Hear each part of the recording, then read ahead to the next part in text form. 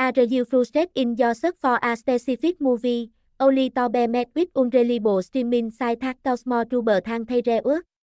Have you experienced the annoyance of being able to wait for only a few minutes before being bombarded with pop-up demanding sign up or, were it, subscription?